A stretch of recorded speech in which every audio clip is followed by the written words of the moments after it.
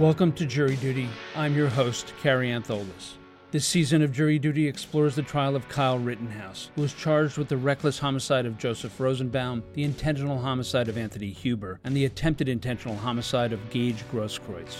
As Rittenhouse was the undisputed shooter of all three men, his legal team argued that the shootings were in self-defense. In our last episode, we began our look at the testimony of the defendant, Kyle Rittenhouse. On today's episode, we continue that examination as Rittenhouse and his attorney, Mark Richards, take the jury through the events of August 25, 2020, up to the precipice of the defendant firing his weapon. That's coming up right after the break.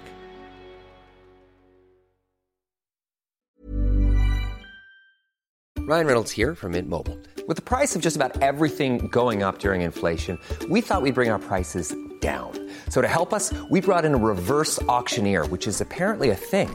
Mint Mobile Unlimited Premium Wireless. How to get 30, 30, bit to get 30, bit to get 20, 20, 20, bit to get 20, 20, bit to get 15, 15, 15, 15, just $15 a month? Sold! Give it a try at mintmobile.com/switch. $45 up front for 3 months plus taxes and fees. Promo rate for new customers for limited time. Unlimited more than 40 gigabytes per month. Slows full terms at mintmobile.com.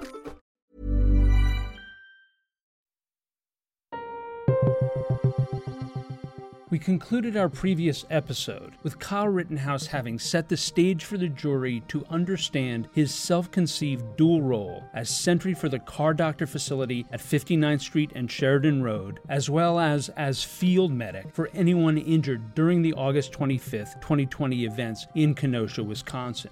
We begin today with defense attorney Mark Richards eliciting from Rittenhouse his description of a third role that he took on as that evening progressed. Now, during the night at Car Source 2, did you stay there the whole time? No, not Okay. the whole time. When you would leave Car Source 2, what were you doing? When I left, I was with Ryan Balch, and we would go out and ask if anybody needed any first aid assistance, and we would see if there were any fires, and we would put them out. Okay. Did you personally put out any fires? I did. Where?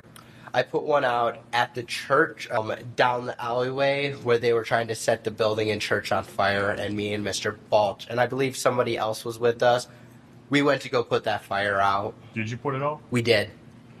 Then what did you do? Around that time, we saw Ruther Central High School on fire, the front doors, and we were walking north down Sheridan Road to go put the fire out, and then somebody else put the fire out before we got to Ruther. During the evening, was there any friction between your group and protesters/rioters? No. The only type of stuff that happened was the person that attacked me first threatened to kill me twice. Okay. And the person who threatened to kill you, we now know is Mr. Rosenbaum, correct? Yes.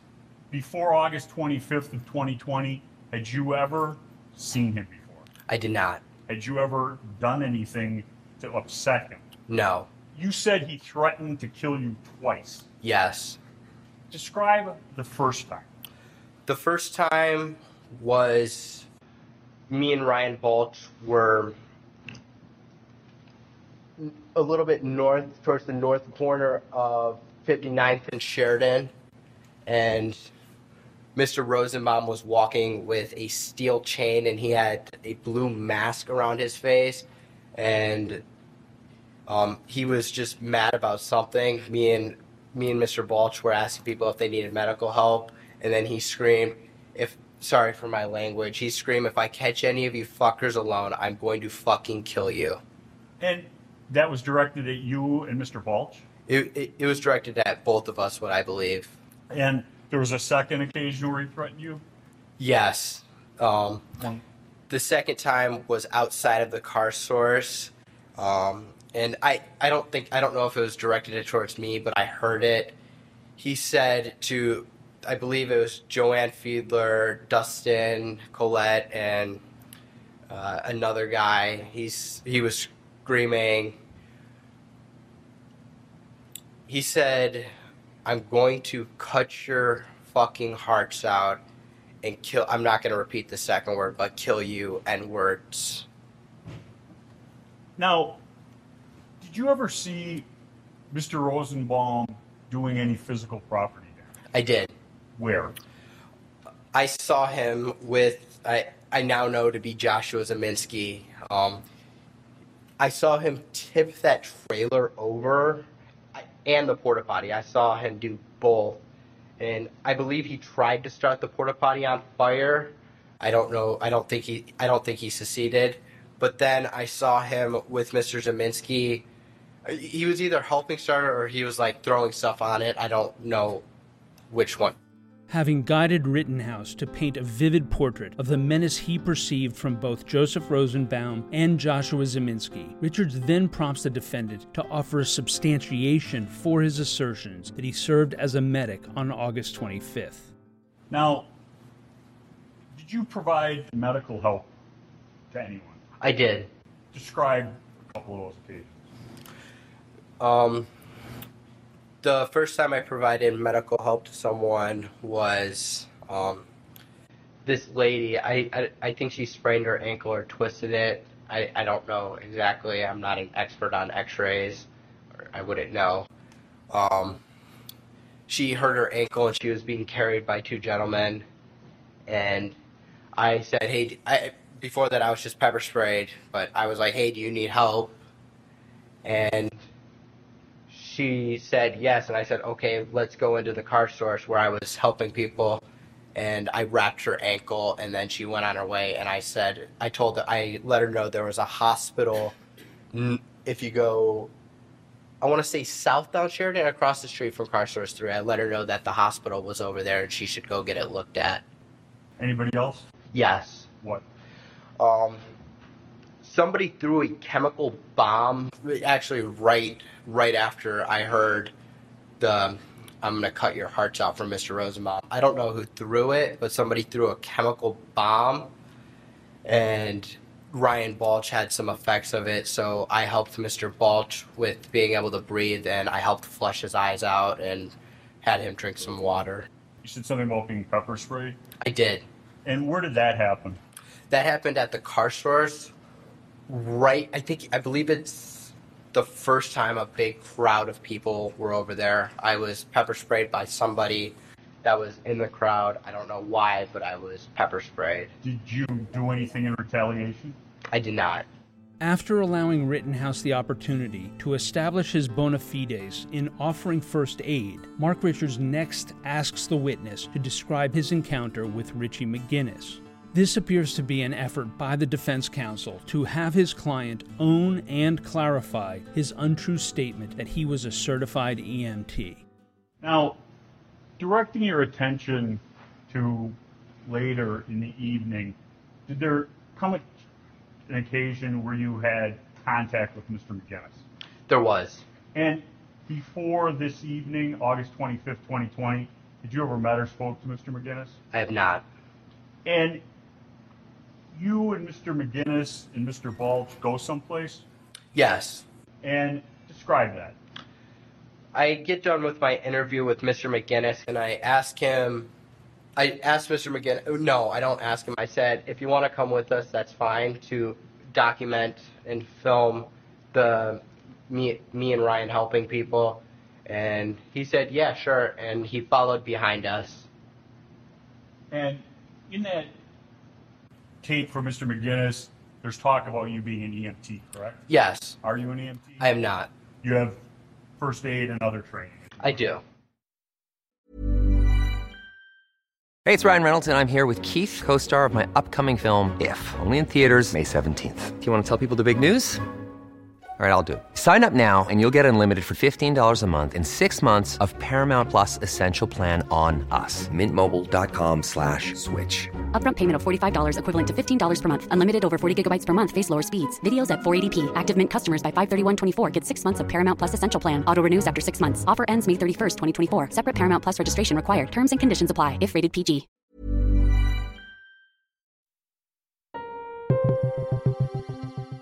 After Rittenhouse establishes that journalist Richie McGinnis was following him and Ryan Balch as they offered medic services on Sheridan Road, defense attorney Mark Richards takes the defendant through the sequence of events that immediately precipitated the shooting of Joseph Rosenbaum.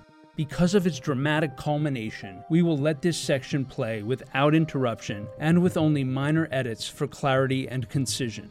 We begin with Richards asking the defendant, Where do you go? I continue walking in a southerly direction down Sheridan Road, and then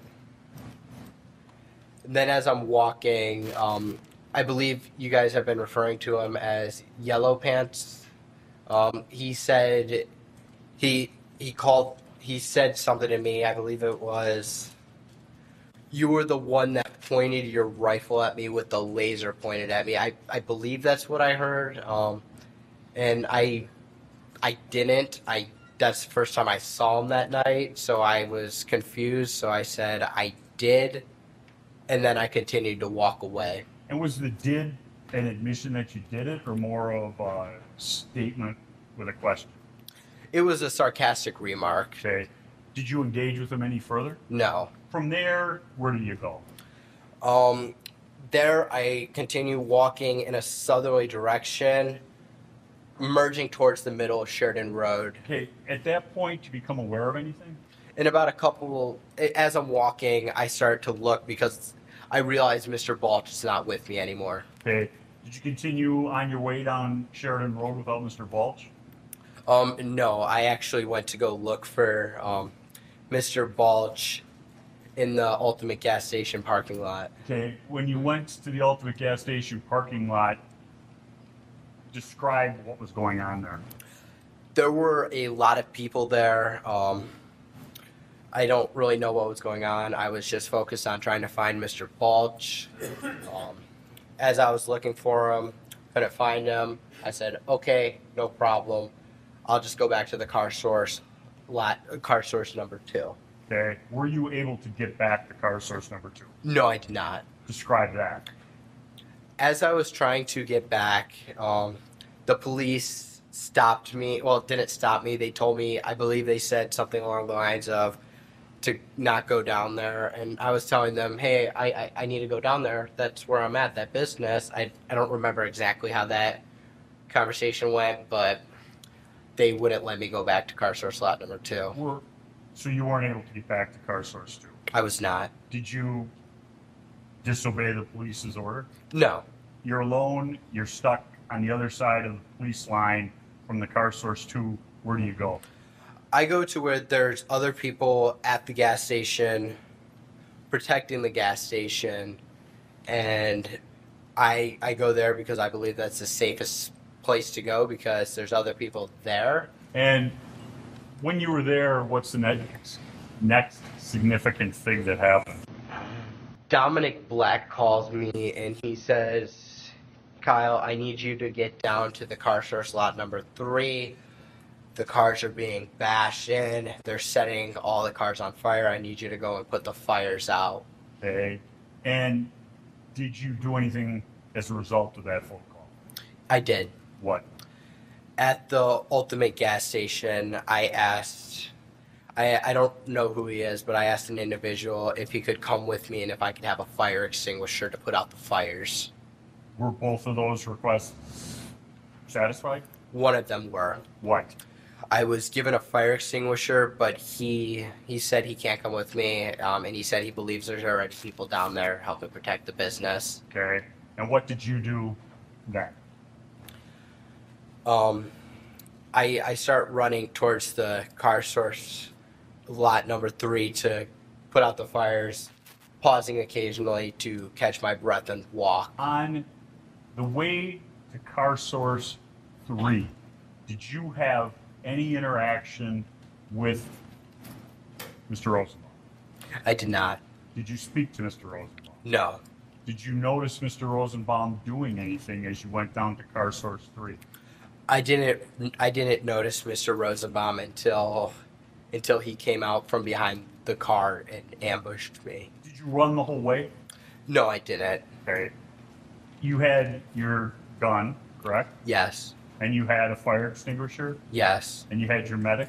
My medical bag, yes. And were you asking people about medic at that point? I was asking people if they needed medical help as I was getting down there. Did you receive any responses? No, I didn't. Describe your approach to car source number 3. As I'm walking down Sheridan Road, I hear somebody scream, "Burn in hell," and I replied with friendly, to let them know, hey, I'm just here to help. I don't want any problems. I just want to put out the fires if there are any.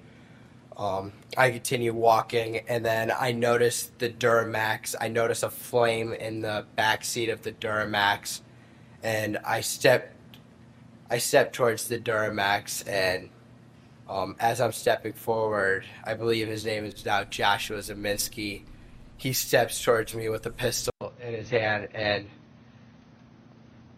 as I'm walking towards to put out the fire, I drop the fire extinguisher and I take a step back. When you step back from Mr. Zeminski, what's your plan? My plan is to get out of that situation and go back north down Sheridan Road to where the car source lot number 2 was. And did you get back? Were you able to go in a northerly direction? I wasn't. Describe what happens. Once I take that step back, I look over my shoulder, and Mr. Rosenbaum was now running from my right side, and I was cornered from in front of me with Mr. Zeminski, and there were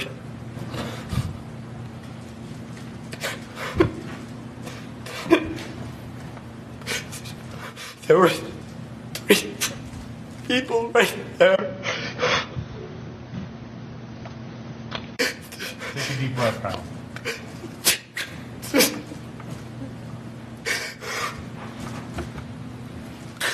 That's what I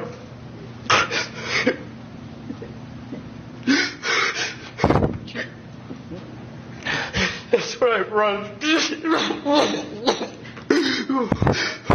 going to just take time for our break anyway. You can just relax for a minute, sir. We will, of course, discuss the defendant's mid-testimony panic attack and its impact on this trial during our weekly recap episode. But for now, we bring to a close this episode of Jury Duty, the trial of Kyle Rittenhouse. Join us on our next installment as we hear the defendant's testimony under direct examination about the shootings of Joseph Rosenbaum, Anthony Huber, and Gage Grosskreutz. Hey, it's Danny Pellegrino from Everything Iconic. Ready to upgrade your style game without blowing your budget? Check out Quince. They've got all the good stuff, shirts and polos, activewear, and fine leather goods, all at 50 to 80% less than other high-end brands. And the best part? They're all about safe, ethical, and responsible manufacturing. Get that luxury vibe without the luxury price tag. Hit up quince.com/upgrade for free shipping and 365-day returns on your next order. That's quince.com/upgrade.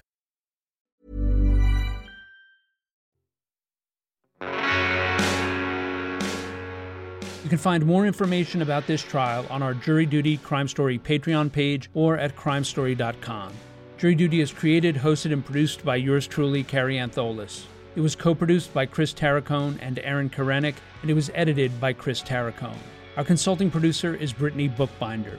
Music for this episode was provided by Strike Audio, and Trial Audio is courtesy of Law and Crime Networks. Thank you for joining us, and we hope you will come back for the next episode of Jury Duty, the trial of Kyle Rittenhouse.